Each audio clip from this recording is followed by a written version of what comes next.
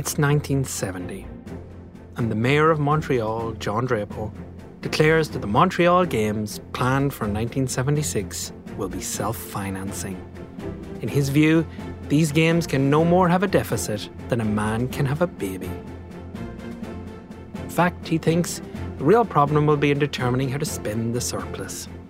But over the coming years, all this optimism will evaporate, and the Games will become a financial disaster. This is the story about how it all goes so horribly wrong.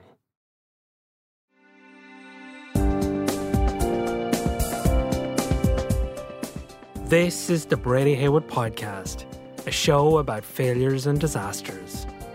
On the show, we examine the technical, human, and organisational causes of failure, and we explore why our decision-making is not nearly as rational as we think.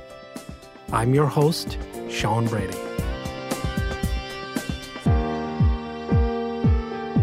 In today's episode, you'll hear how, despite having a less than stellar track record when it comes to managing finances, the mayor of Montreal thought he could make these Olympics the first self-financing games in history.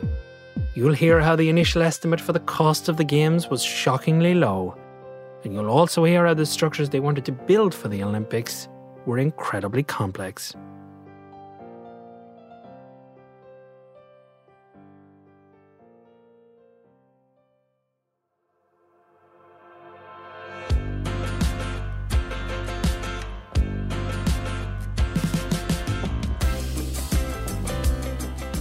So the story of the Montreal Olympic Games begins in 1970, when Montreal is awarded the 1976 Games. Now, Montreal wins the bid against two international heavyweights, Moscow and Los Angeles. And world politics is in Montreal's favour. The Cold War is on, and there are concerns that giving the Games to either Moscow or Los Angeles will inflame Cold War tensions.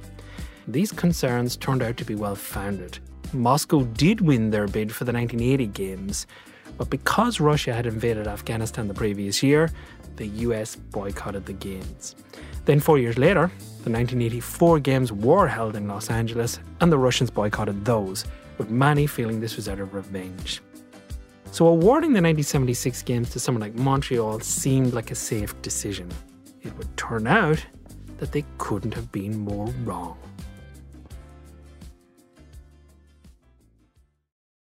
Now, one of the reasons I find this story so interesting is that in 1970, the mayor of Montreal declared, as you know, that these games would be the first self-financing games in Olympic history, and they would cost no more than $124 million. So the games get awarded in 1970, and pretty much nothing happens until 1972. So 2 years, or 1/3 of the total project time, is simply wasted. And when they do start, Mayor Drapeau scraps the original plans and selects an architect called Roger Talibert to deliver the games. Now, Talibert was selected without competition. And the reason for this was that Drapeau loved Talibert's Parc des Princes. This was a 48,000-seat football stadium that had recently been completed in France. Drapeau was obsessed with it, and he wanted Talibert to make a big architectural statement at the Montreal Games. But alarm bells should have been ringing, because neither Drapeau nor Talibert had a good track record in financial management. Talibert's Parc des Princes had cost $25 million, much more than the original budget of $9 million. And Mayor Drapeau's 1967 Expo had cost $430 million, a big overrun from an original budget of $160 million. And as well as the history of these two people, alarm bells should have also been ringing regarding the initial estimate of $124 million. This seemed way too low. By way of comparison, the 1972 Games, which were held in Munich, had a budget of $600 million, more than 4 times that slated for Montreal. And to add to that, the structures that Talibert wanted to build for the Games would be incredibly challenging from an engineering perspective. So let's talk about some of the structures. Now we're going to spend most of the rest of the episode talking about 2 of them. the main stadium and the velodrome, where they planned to hold the cycle racing. Both structures were going to be constructed from precast post-tensioned concrete. Now, if you're not familiar with this, precast concrete means that you form the concrete in a mould, then erect it on site. Then, in order to tie all these precast pieces together, you post-tension it.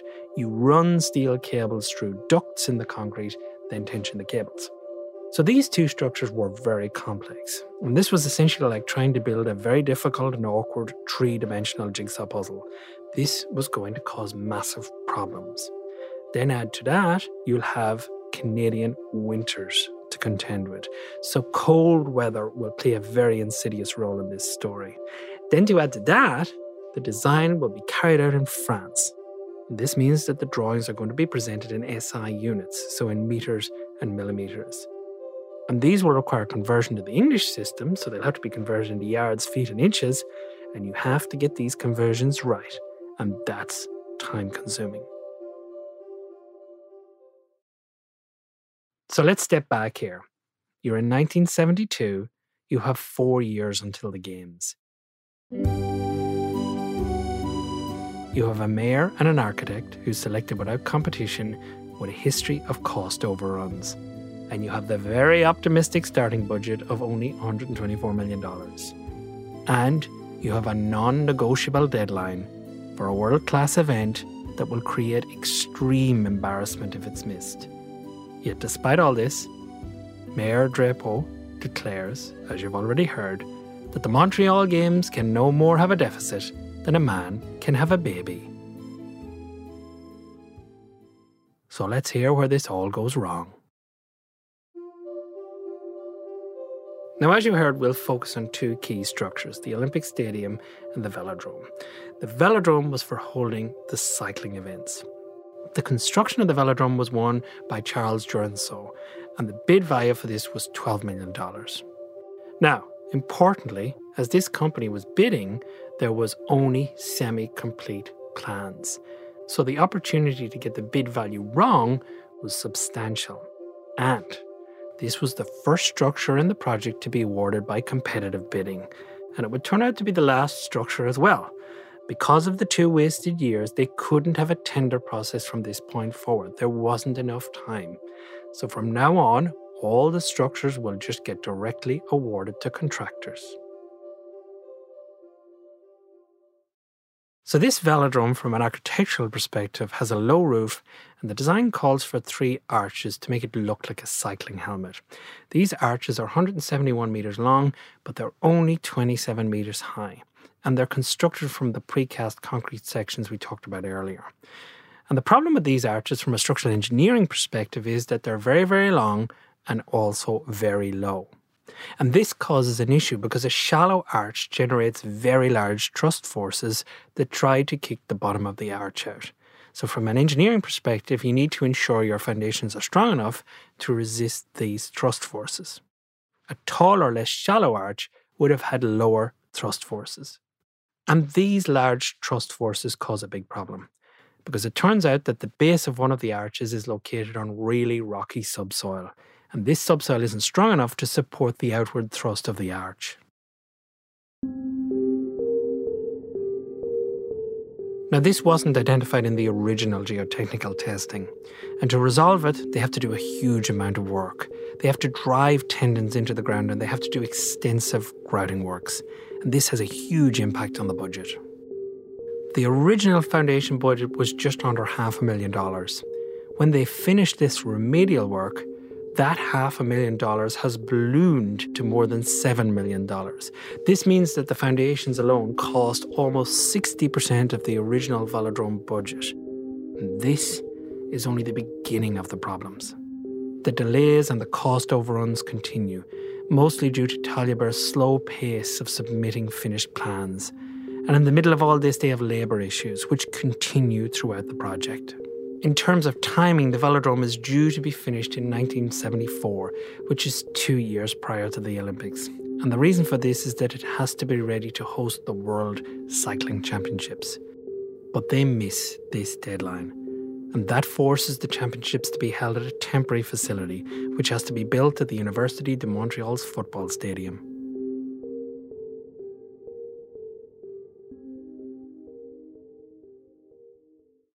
So this building is causing a world of pain. And in order to keep the project moving, subcontractors have to be hired. So from this point forward, cost plus contract arrangements start to become the norm. Overtime is granted and the work continues.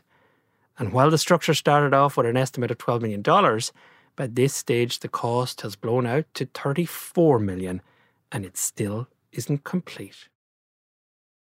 Now, why is this budget blowing out? Well, there are plenty of reasons. There's the foundation issues we spoke about earlier. There's the labour problems. For example, the costs of the labour problems alone, in terms of strikes and overtime, add up to around $12 million, which is the original budget for the entire building. And another reason for the blowout is that Taliebar just doesn't want to use any value-added engineering. As you heard earlier, if he'd been willing to make the arches taller, then the thrust forces could have been decreased. But Taliebar didn't want to do this. He stressed that architecture was an art form. Nothing was going to compromise that, not even sound engineering decisions. And when the structure is finally completed, its original estimate of $12 million blows out to $70 million, almost 6 times the original budget. And just to illustrate how little Montreal got in terms of value for money, here's a comparison. The 7,000-seat Velodrome cost Montreal $7 million. Contrast that to the 60,000-seat stadium constructed in Seattle that cost only $60 million. The Velodrome cost around 10 times the Seattle Stadium on a per-seat basis. But if the Velodrome was a project management failure, the Olympic Stadium was becoming a project management nightmare. So the Olympic Stadium, which of course is going to be a centrepiece for the Games, is elliptical in plan, not circular. And we'll come back to why this is important from an engineering perspective. The stadium is known as the Big O, with the letter O representing the stadium's shape. But it soon becomes known by a slightly different name, the Big O, as in OWE, because it costs so much. Now, as you heard earlier, only the Velodrome is put up for tender. The other structures are just awarded to contractors. And the choice of contractor for the stadium is interesting. It's awarded to the very same contractor that's building the Velodrome, the very same contractor that's running into a world of trouble on the Velodrome. But despite this, they're also given the stadium to build. So what's the big challenge with the stadium? The stadium's constructed of precast concrete ribs. To visualize what this structure looks like during construction, you need to think of it as a series of vertical ribs running around the perimeter of the stadium. It looks like the upturned rib cage of an animal skeleton. Now, each of these ribs are precast individually, put into place, and then they have to be held in place during construction or they'll fall over.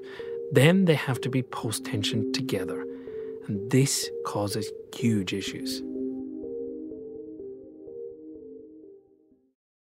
Now, if you have a circular stadium, then each of these ribs is identical in shape. But because this stadium is oval in plan, it means that no 2 sets of ribs are the same. So each of these ribs has to be cast separately. Then they have to be brought to the right place on site, erected into position, then you have to tie the whole thing together. And because all these ribs are different shapes, rib misalignment is really, really common, which means that threading these post-tension cables through the ribs is very tricky. And to make that even more problematic, these cables have to be threaded through post-tensioning ducts in the ribs, which are just empty tubes that run through the precast sections.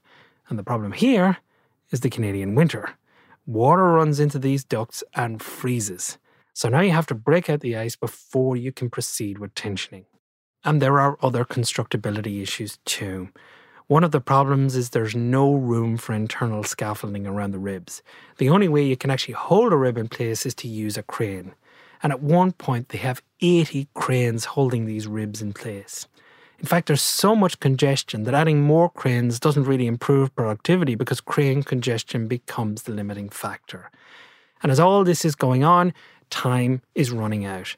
And you can imagine the pressure and the massive fear of embarrassment that's rising at the thought of missing the deadline for hosting the Games. And once this fear becomes very real, the whole project starts to unravel. free spending goes rampant, corruption goes through the roof, and the union realizes it has incredible power to get what it wants. The project is now in a world of cost plus contracts. And this is because you've got this hard deadline. And these sort of contracts give very little incentive to reduce costs. This means that you can try and throw more money and manpower at the project, but you get diminishing returns. And add to all this the weather, which is gobbling money. At one stage, they're spending $400,000 a day on heating just to keep the project moving. Then you get to 1975, 1 year before the Olympics, and costs are absolutely ballooning. So the province of Quebec steps in and physically takes the project away from the city of Montreal. The province of Quebec will now manage things and foot the bill. The question is, can they get everything finished on time? The first thing they do is kick Drapeau and Talibert off the site. Then in 1976, the same year of the Games, they sit down with the contractors and tell them that if they don't speed up, the project will be shut down and the Games will be moved elsewhere. And just to illustrate how badly the system was being abused, this ultimatum resulted in a productivity increase of 500%.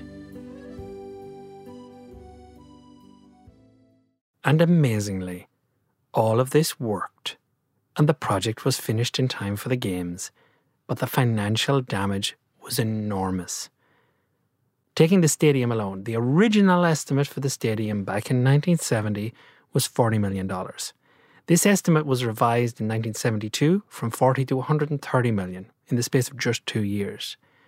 By the time it was finished, the original estimate of 40 million had jumped to an astonishing 836 million, 20 times more. Each seat cost $13,000. That's more than 5 times the cost per seat of the New Orleans Superdome. So what went wrong here? Well, it turns out it was many things that came together to make it all go this wrong. You have Mayor Drapeau appointing himself project manager, and the first mistake he makes is giving free rein to the architect. Time pressure plays a role. They wasted the first 2 years, which meant that they couldn't have a tender process going forward. Only the Velodrome, as you heard, was put out for tender. And once construction actually started, Talibert was perpetually late with plans. And that generated a situation that everyone else could take advantage of. Everyone else could hide behind the fact that he was running late. And in addition to running late, when the designs did arrive, they were incredibly complex and didn't focus on constructability at all. And this theme ran through the whole project. We saw it in the Velodrome, we saw it in the stadium. There was even a viaduct that had to be constructed, and because of its shape, it needed specific formwork. The formwork cost 15 times the cost of conventional formwork. And the only reason the contractor eventually accepted the work was on a cost-plus basis and on the condition that they would not be held responsible for the completed structure.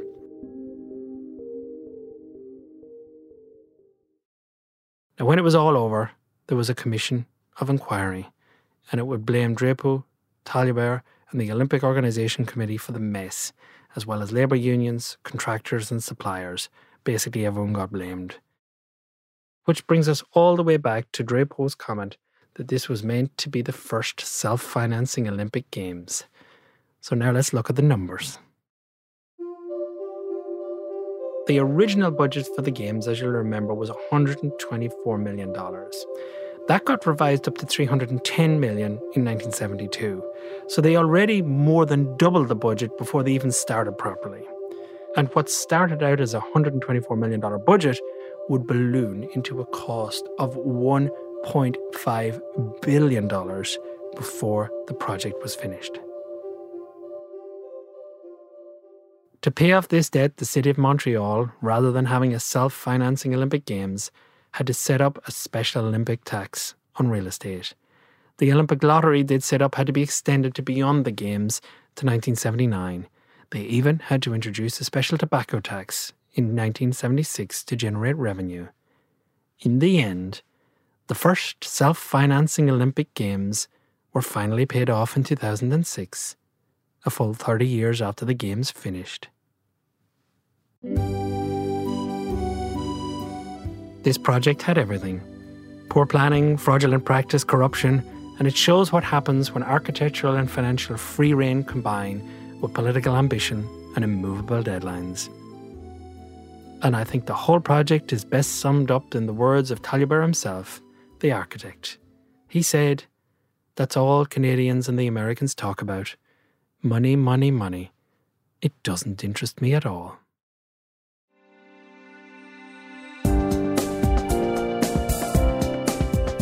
You've been listening to the Brady Haywood podcast, where we examine the technical, human and organisational causes of failure and explore why our decision-making is not nearly as rational as we think. Join me on the 1st of each month for our next episode. So you don't miss out, you can subscribe to the show on your podcast app now. And if you enjoyed the show, I'd love if you could leave us a 5-star review. It really helps other people find the show. This podcast was produced by Brady Haywood, a firm that specialises in forensic engineering and the investigation of incidents, defects and failures in the mining and construction sectors. If you'd like to speak to us, you can find more information on our website, bradyhaywood.com.au. I'm your host, Sean Brady. Thanks for listening.